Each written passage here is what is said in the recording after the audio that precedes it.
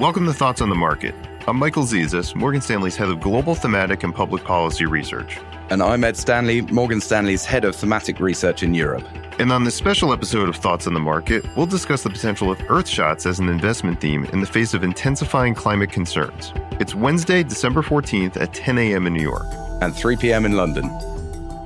While climate continues to be a key political and economic debate, it's clear we're moving into a new phase of climate urgency. There's a significant mismatch between the pace of climate technology adoption and the planet's need for those solutions.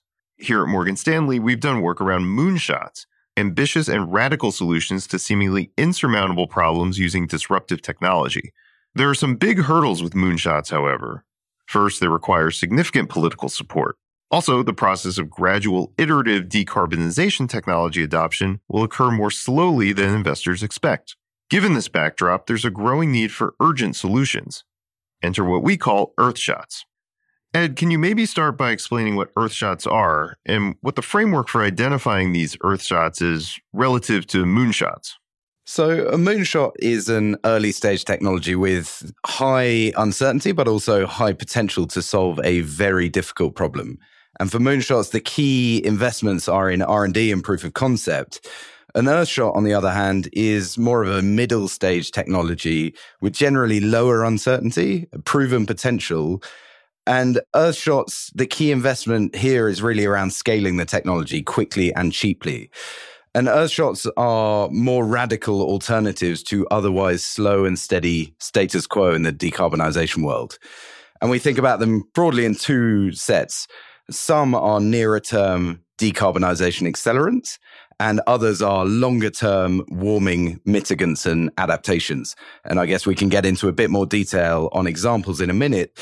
But to your question on frameworks, it's exactly the same framework that we used in Moonshots, and that is academia, patenting, venture capital, and then public markets. Academia around breaking new ground and how quickly that's happening, patenting to protect that intellectual property. Then venture steps in to provide some proof of concept for that idea, and then public investment is typically needed to scale it. And you can track almost any invention over time using that sequence of events, all the way back to the patent for the light bulb in 1880, all the way up to carbon capture today.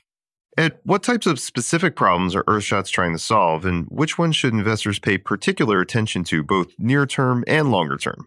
So if you look at the nearly 40 billion tons of carbon dioxide emissions that we put into the atmosphere every year, and you split it by industry, our Earthshot technologies cater to over 80% of those emissions, be it electrification, manufacturing, food emissions.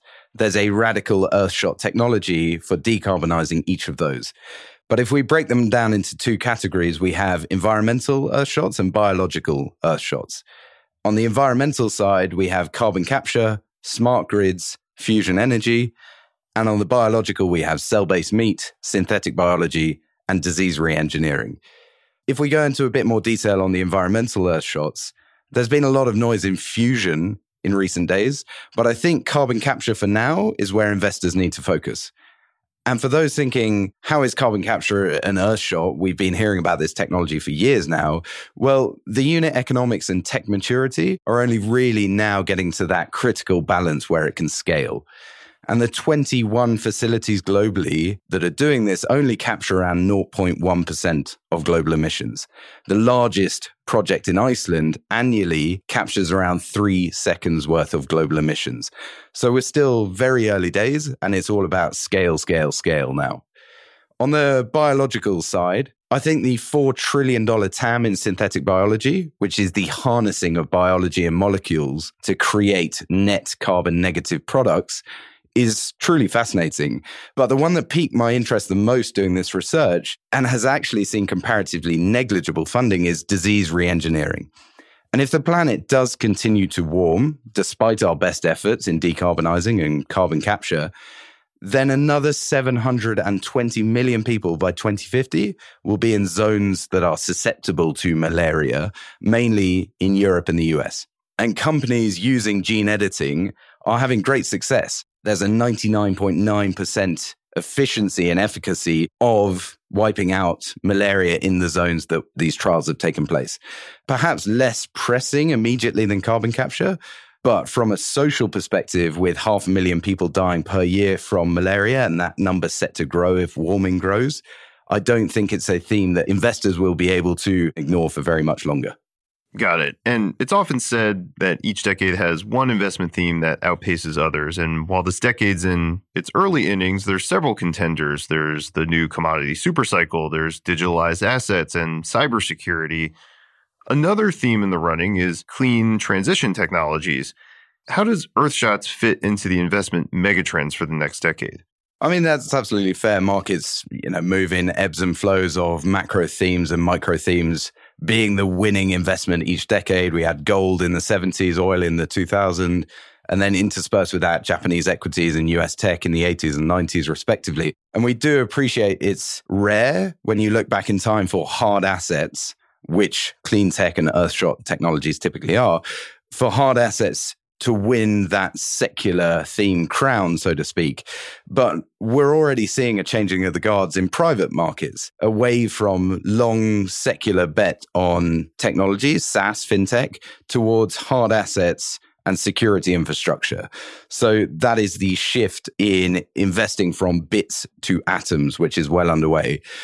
And that's happening because not since the Industrial Revolution, really, have we been so uniformly mobilized to transition to a new paradigm in such a short space of time. But opposing that, I guess we should ask, where could we be wrong? Well, for climate tech to be the winning investment trade of the next 10 years, the irony is that this trade no longer lies in the tech proving itself necessarily or reaching cost parity. I think we've done that in many cases. That is in the bag. The success or otherwise of this being the secular investment theme for the 2020s will lie much more in reducing permitting bottlenecks, for example, and skills bottlenecks around the installation of some of this Earthshot technology. And that too, actually, is where investors can find opportunities in vast reskilling that's needed. But on balance, yes, this, in my view anyway, is the secular trade of the next decade. And you've argued that a challenging macro environment is precisely the time to dig into moonshots. It seems that would even be truer of Earthshots. Would you agree? I think that's a reasonable assumption, yes. If you look at companies over time, over 30% of Fortune 500 companies were founded during recession years. And many more of those were founded coming out of recessions as well. And crudely, the reasons are twofold. One, product market fit and unit economics have to be ideal in a downturn when you have consumers feeling the pinch and business customers reining back on spending. But secondly, investors pull back on their duration and risk appetite, clearly, and capital becomes more concentrated, and the R&D bang for your buck you get in downturns, ironically, is better. But when you add on to that current stimulus packages like the IRA in the US, you have all of the component parts you need for innovation breakthrough. And I'd actually stress, even more simply, we need some of these breakthroughs, more physical world breakthroughs than digital ones, because without these breakthroughs, we simply won't have enough lithium for the EV rollout. For example, will be 22% light. It's not just, will this happen in a downturn? It has to happen in a downturn, irrespective of the macro. So yes, now I think is an excellent time to be looking at Earthshots and not simply just at the peak of frothy markets. Well, Ed, thanks for taking the time to talk. It's great speaking with you, Mike. As a reminder, if you enjoy Thoughts on the Market, please take a moment to rate and review us on the Apple Podcasts app. It helps more people find the show. The preceding content is informational only and based on information available when created. It is not an offer or solicitation, nor is it tax or legal advice. It does not consider your financial circumstances and objectives and may not be suitable for you.